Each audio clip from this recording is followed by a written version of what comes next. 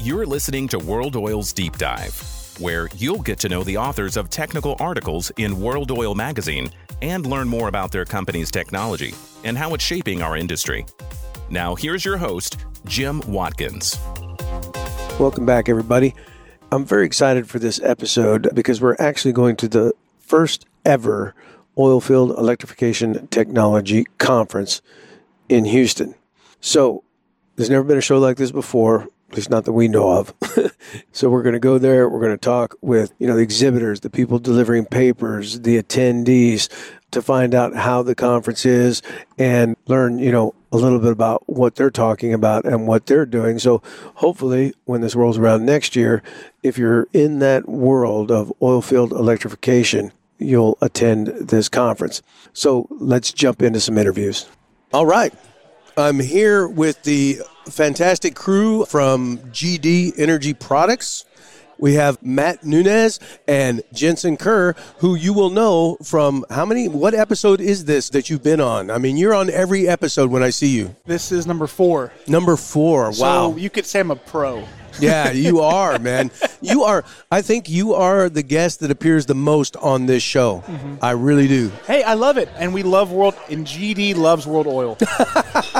I love that. And today we're live at our Oilfield Electrification Technology Conference, right? So this is the first year we've done this. And I don't know, turned out pretty good. Interesting presentations. What do you guys think? For a first year, I'd say it's looking positive. Obviously, The more we go green, the more that the world turns to being more efficient with electricity and using motors and being more green, so to speak. Right. It's going to get bigger and better. Right. So there's a lot of room to grow here, but I would say this is a very successful day one with room to improve next year and the year after. Oh, absolutely. Absolutely. And I only think it's going to grow. I mean, we're really, I was talking with a lot of guys, and one guy said it best. He goes look, man, we're like in the first inning of this e-frac thing, right? And the whole oil field electrification. So the fact that this is the very first conference, that's been dedicated to it, I think that says something. I think it'll grow in the future. So, Jensen, tell us, for people who haven't listened to every other episode and haven't heard you, what is it you do for GD? So I sell pumps. I sell positive displacement pumps, and specifically I handle our well service sector. So we have frac, drilling, and well service. I sell our smaller horsepower pumps. They don't trust me yet to cut my teeth on the big frac pumps. And someday you'll get that 5,000, man. Someday you'll be able to sell that. So here in a second, you're going to hear from my colleague, Matt, and he's on the forefront of innovation as far as where we're going on the e-frac side. And so I'm excited for him to talk and tell you a little bit more about how we're being innovative and how GD is on the forefront of pump innovation. Absolutely, Matt. And so that's your bailiwick. You're Mr. 5,000. You can call me Mr. Big Pump, Jim.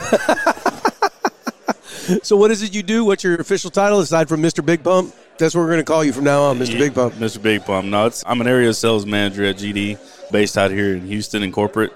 And pretty much I'm overselling, from the pump division on the larger pump scale. Okay. That's used for frac side. Jensen handles a lot on the cement coil tubing side. I'm more on the frac side. Right. So it's interesting because, the 25s are still the standard, right? That's the deal, right? Yeah, for frac, I would say 2,500 horsepower pumps are definitely the standard in today's market.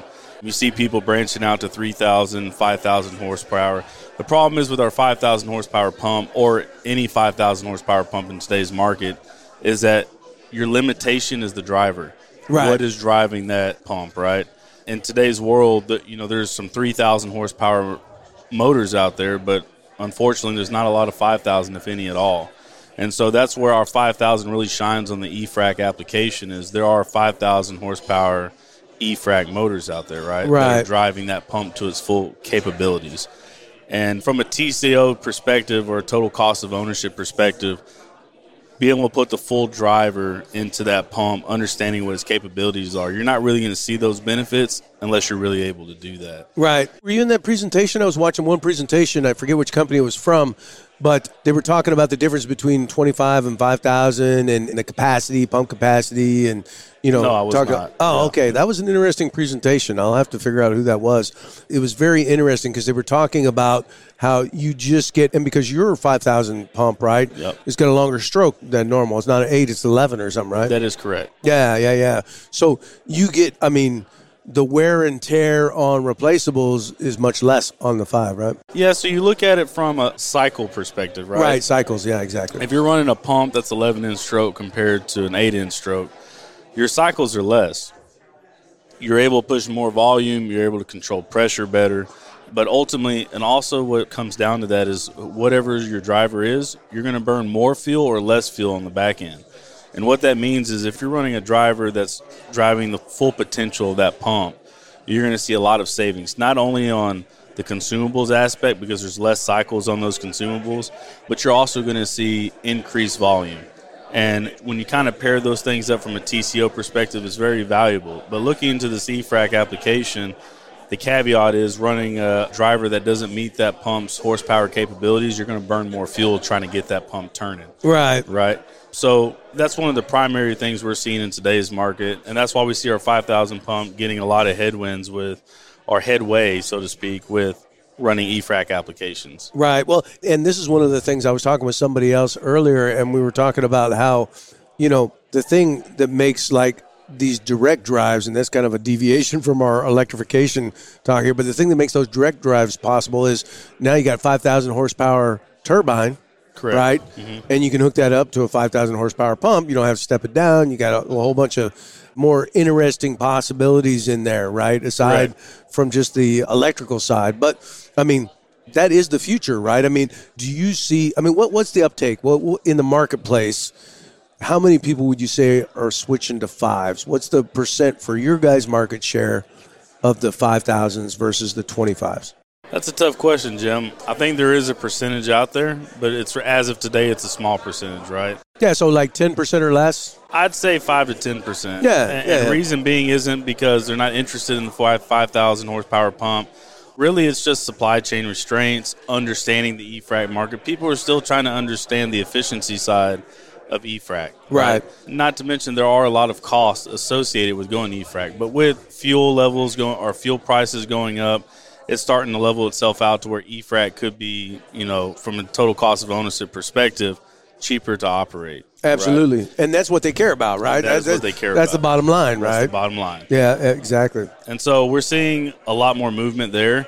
There's a couple vendors here today at the show that specialize in motors, and they even said today that there are some restraints on getting some of those motors out there. So for those companies that do want to grow more into the e-frac market, they do have restraints, not just from a pump perspective, but a driver perspective that's going to help them complete that full unit. Right, because you need all of those things, right? You got to have the power gen, you got to have the motor, you got to have the pump, right? Absolutely. So, but you guys are well poised to take advantage of that upgrade where surely everybody's going. You guys are already there, right? Oh, absolutely. We're planning. We have pumps available today.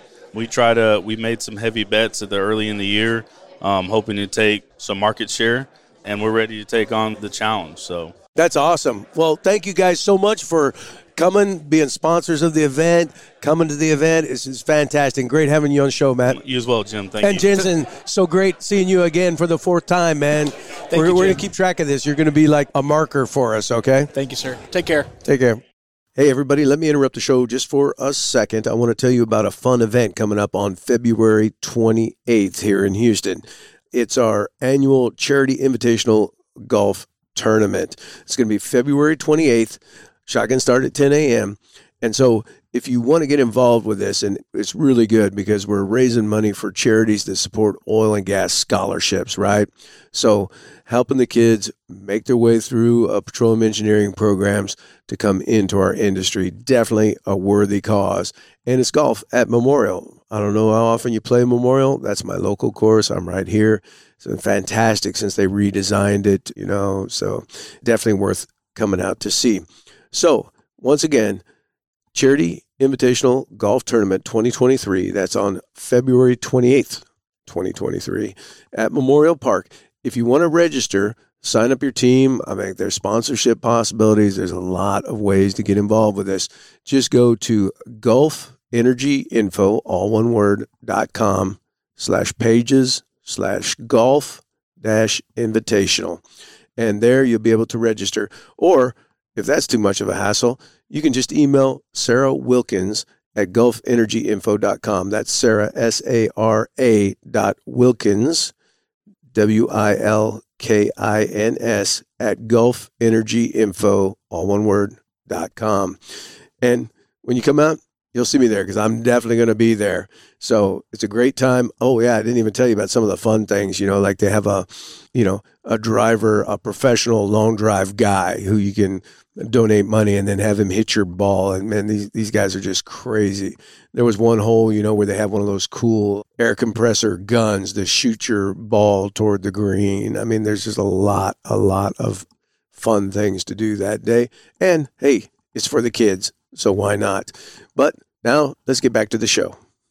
Now we're here with the team from Lifecycle Power. Hi. Welcome to the show, guys. Thank you for having us. Yeah, so we have Noel Combs and Jeff Bland. So, guys, tell us a little bit about yourselves. Noel, what do you do? What do you do for Lifecycle? Yeah, I'm in business development for Lifecycle Power. My background's oil and gas, and I came over here to do business development for Lifecycle for both e-frac and utility for power generation. Nice. And Jeff, what's your role? I'm the Director of Engineering Project Delivery. I've got about 15 years in power generation, product development, sales. So, yeah, I've worked for Lifecycle for less than a year now. But I've got a kind of unique perspective, I would say, for this type of conference because I came from the recip world. I used to work for Aggreko for 15 years. And for 15 years? Yeah, you were with Aggreko? Wow.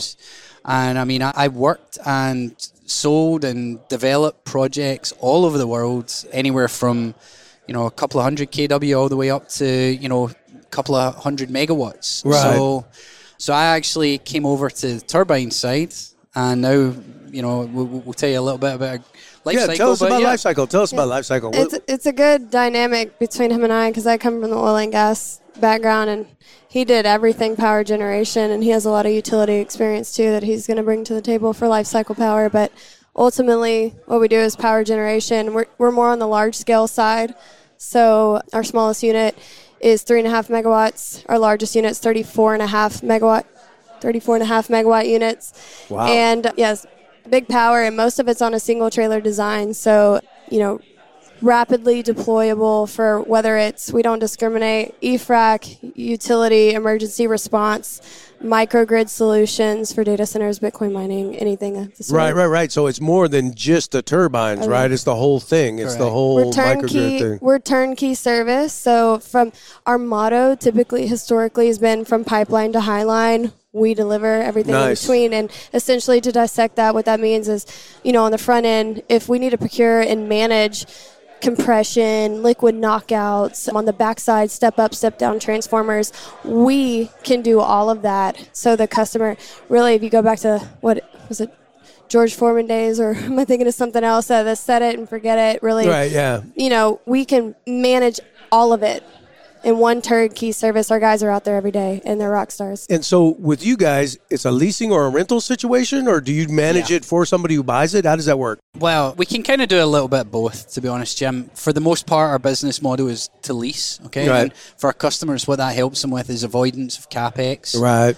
We have a lot of fleet. We have over 1 gigawatt of equipment in fleets. So with that, it comes a huge amount of scale. We can do a lot of jobs. And, at any one time, if someone phones us and says, hey, I need 5, 10, 15 megawatts, we can turn that around in a day. And the great thing about these units is, first of all, you can run them on either diesel or natural gas. Mm-hmm. Second of all, as Noel mentioned, they're very mobile. You can install them in a couple hours. Nice. The 5 megs are 4 to 6 hours to install. It's a huge benefit, for a lot of our customers. Oh, absolutely. They love those aspects. Yeah, and we were talking earlier, you guys are pretty much turbine brand agnostic, right? I mean, you guys run a lot of different equipment, so if an operator has a preference, then you can supply that to them too, right? Yeah. You're not stuck with one brand or another. Yeah, you're not stuck with one brand or another. We look into dual fuel for a reason because we work in multiple types of industries. For example, utility, they prefer diesel, at least initially. up front, right? Because it's simpler to come by and it's more abundant in a natural disaster scenario. Whereas the oil field obviously prefers natural gas. They can use their own field gas straight out of the ground. So we're very versatile in that. And even if the operator in oil and gas prefers a larger unit, and we've got, we're high demand. We're the leaders in the e-frac market right now. We have so many different variations of turbines from 5.7, 16.5 megawatt, 34.5 megawatt units that we can swap out and do interim solutions. We can partner the 34.5 megawatt with the 5.7 megawatt unit, and they can load share. And so this is the beauty of Lifecycle Power. No, that's awesome. Now, let's talk about the conference a little bit. This is the first day, first year conference. Did you guys get a chance to sit in on some stuff? Absolutely. It was great. Yeah, was a it very good conference. Yeah. I would highly recommend it. If you have anyone listening that is looking to know more about what's going on in the industry, I think some of the speakers you've had today have been great. Some good conversations about some of the key aspects. There's been a lot of discussion about ESG. Okay? Right, yep. And one of the things that I think is, as we mentioned, we're technology agnostic in terms of turbines. We run some GE units, we run some Mitsubishis, we run some solar units. And all of these vendors that we use, they also, for the most part, they operate with recips as well. Okay? Right. And the conversation around ESG has been somewhat lacking in the turbine side. But I have worked both. I spent 15 years operating and selling recips. And one of the reasons I was drawn to turbines is because from the regulated emissions side, you can be as low as a third of the emissions of a recip straight from the stack. Wow. So with that in mind, I mean, when you're trying to stay beneath a certain tonnage of regulated emissions, it can be a huge advantage for ESG, and I don't think that story has been fully told. Yeah, to elaborate on that, what I've noticed a lot is, people they're advocates for reciprocating engines. I've seen charts and data, and they use one turbine, one make, model, one size, and then they want to show that chart to service companies and operators of what their emissions and methane slip is going to look like, and I'm like, there's more than that make, model, and size. And how are you presenting that data to folks? It really doesn't paint a full, broad picture. So I think that's going to be, Jeff and my, our mission moving forward, is because there's really a disconnect between what's being put out there and what's true and what's, what might be true, but it's really not an accurate picture. This is a problem, and this is why a conference like this, where you can get some good presentations on data and things, because there is a lot of conflicting data out there, right? And as a company who might be wanting to electrify their operations in the oil field, it's hard to just kind of sort the wheat from the chaff right now, right? So you got to talk to people, you got to figure it out, and because, it's not just fly-by-night guys who are saying one thing and somebody else saying another thing. These are established companies, right? So you got to be able to sort it out. But that's why they're going to end up talking to you guys at some point, for we're sure. Ready. We're ready. We're excited. Well, Jeff, thank you very much for the show, Jim. Noel. It was great having you on. You as well. Yeah. Thanks.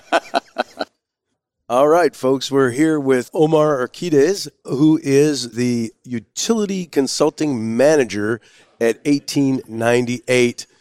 Welcome to the show. Thank you. Yeah, I'm glad to be here. Thanks. Yeah, and Shane, super co-host, with us here today. I don't know about all that, but yeah, sponsored by Joliet Electric Motors. So Exactly. So it's interesting because, this is now the morning of the second day of this show.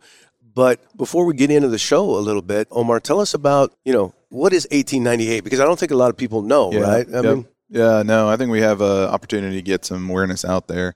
So 1898 is kind of a throwback to Burns McDonnell's founding in 1898. We've been around a long time, and we focus on kind of strategic partnerships, kind of long-term success of our clients.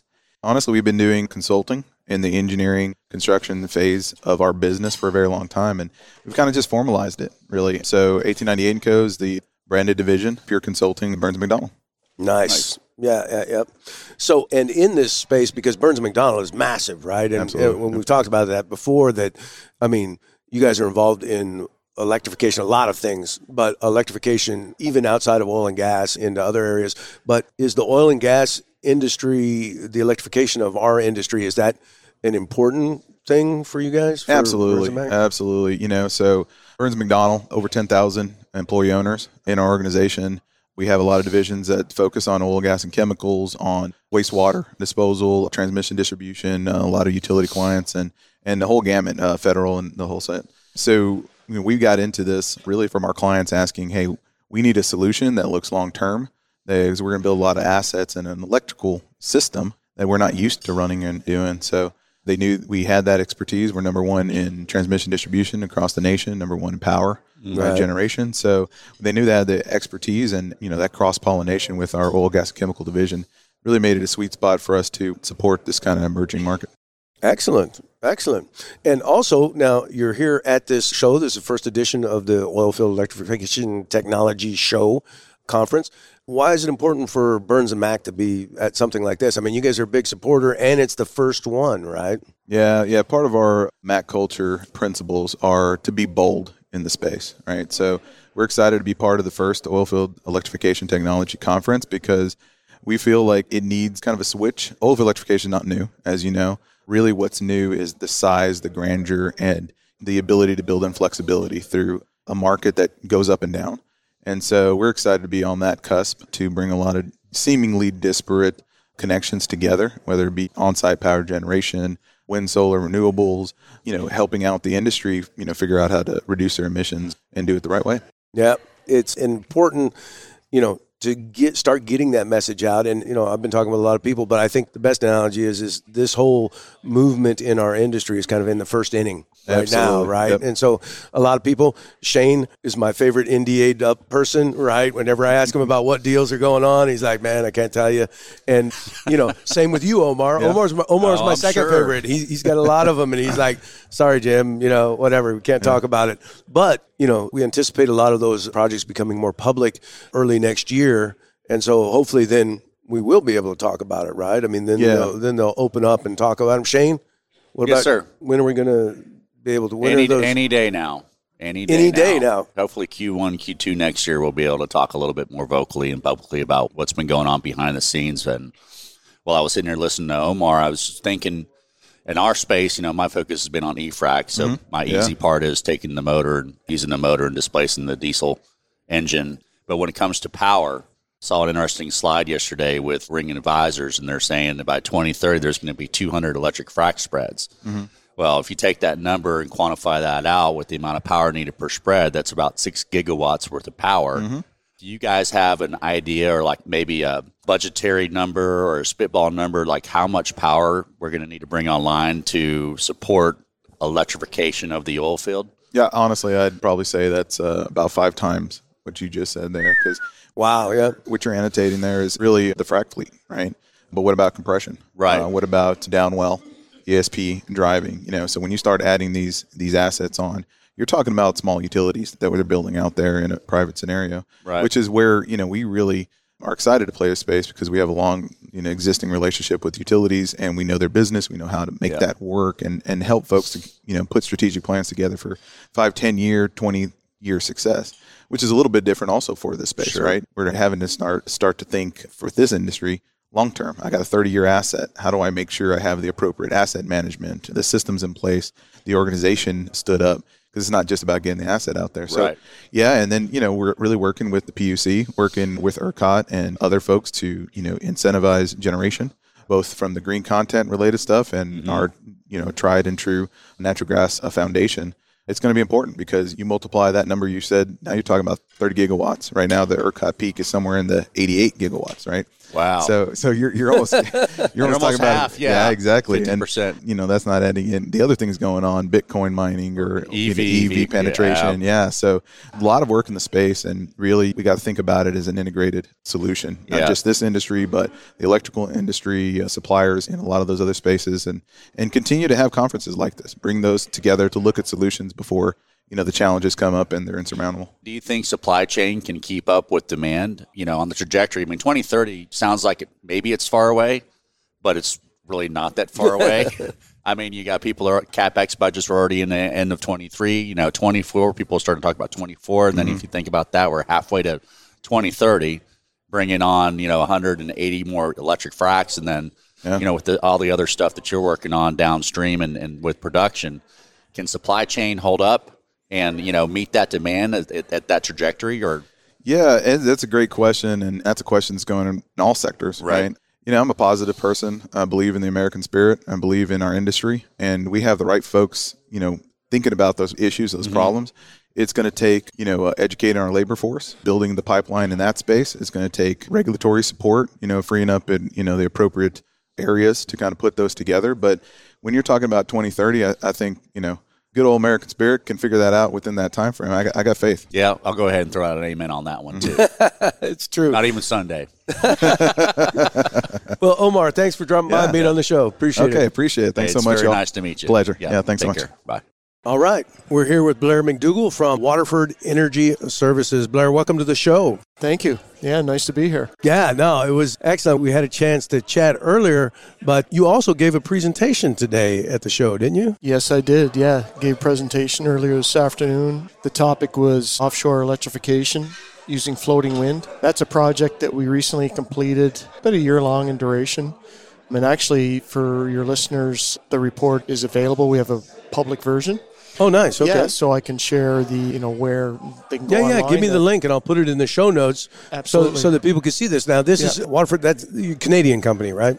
Well, we're a Canadian company. However, we've got offices globally. We have an American entity we have an office in the Woodlands. We have a Mexican entity. Oh, wow. And we do, work in that country. We're doing work in the Mediterranean. So we actually have an office in Tel Aviv in Israel.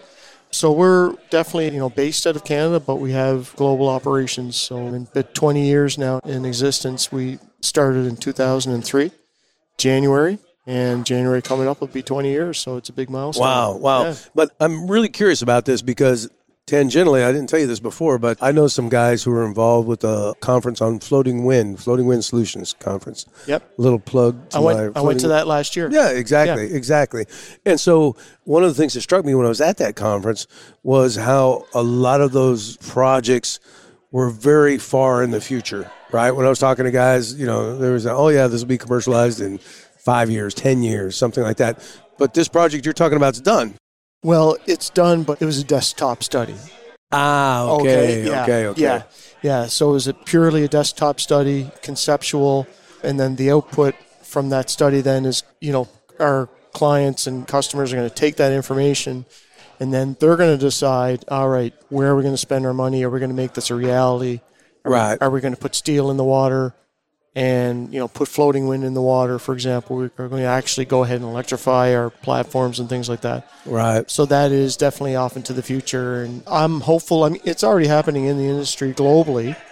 Now, in the U.S. and Canada and North America, I'm hopeful. I'm thinking within the next 5 years, there's got to be some offshore wind electrification of some oil and gas assets somewhere. It's got because it seems like the projects that we're seeing here, the projects in the Northeast and stuff like that, there's, definitely offshore wind, but it's not floating. That's right. Not floating. And I think all of those are generating to bring back to shore, right? I mean, that's what those are. They aren't for electrification of offshore platforms or anything like that. So that's called, a grid connection, grid project. In other words, so they're generating electricity. They have a PPA, a power purchase agreement with the utility, goes into the grid, and then, consumers on land pay for the electricity and its use.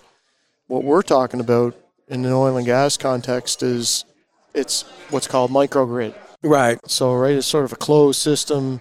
Self-contained, right? Self-contained, not going to the public at all. It's powering an offshore oil and gas asset, could be powering a steel plant somewhere.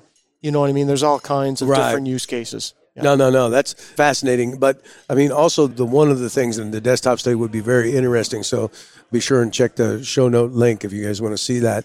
But the scale of this offshore floating wind stuff, for me, that's what blew me away, right? Because I'm used to seeing, like onshore wind farms and stuff like that. And they were like, no, man, this is much bigger. These turbines, these towers, these I don't know, what do you call them? What's the base of them? They're not a vessel. It's a floating platform. Floating platform, yeah.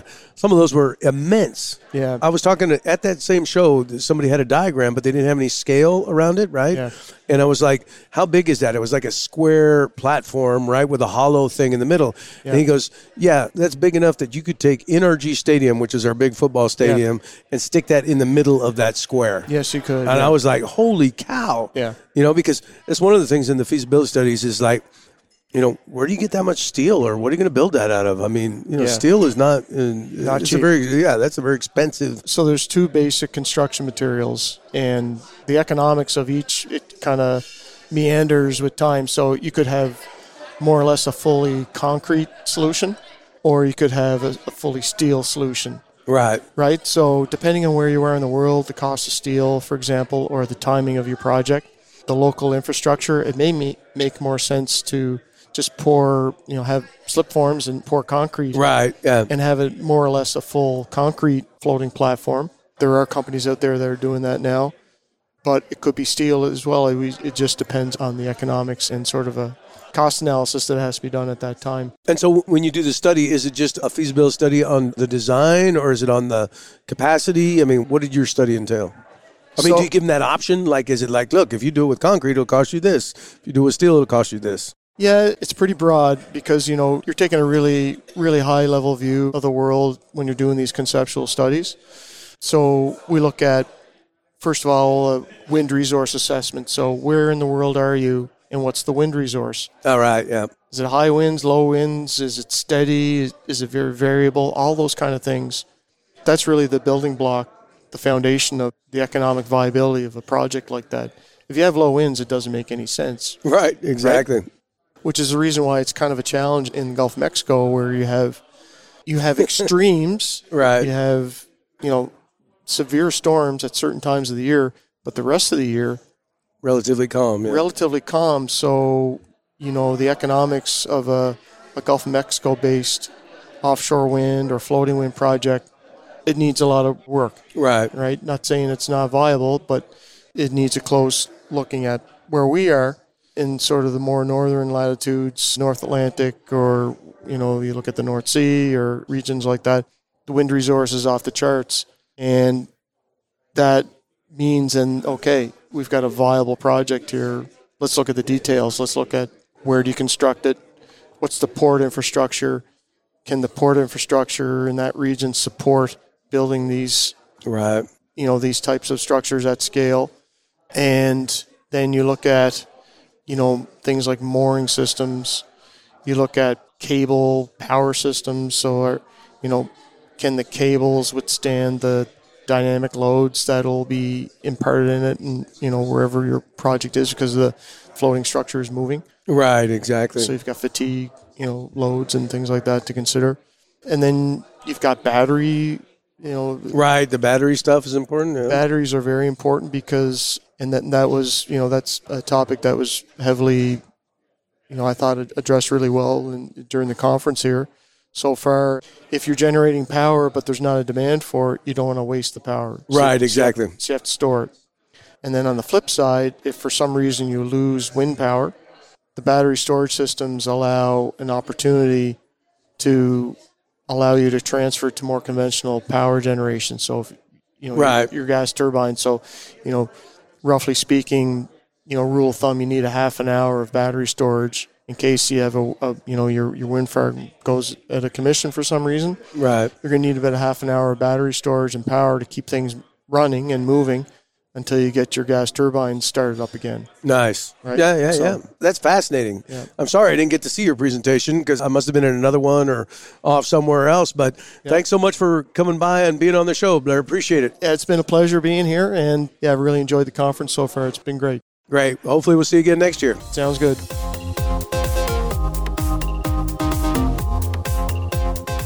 Thanks for listening. Take a look at today's show notes for links we mentioned in the podcast. We enjoy your feedback, so if you have any questions or comments, email them to deepdive@worldoil.com. Check out worldoil.com for the best oil and gas industry technical articles and news. And join us next time for another Deep Dive with World Oil.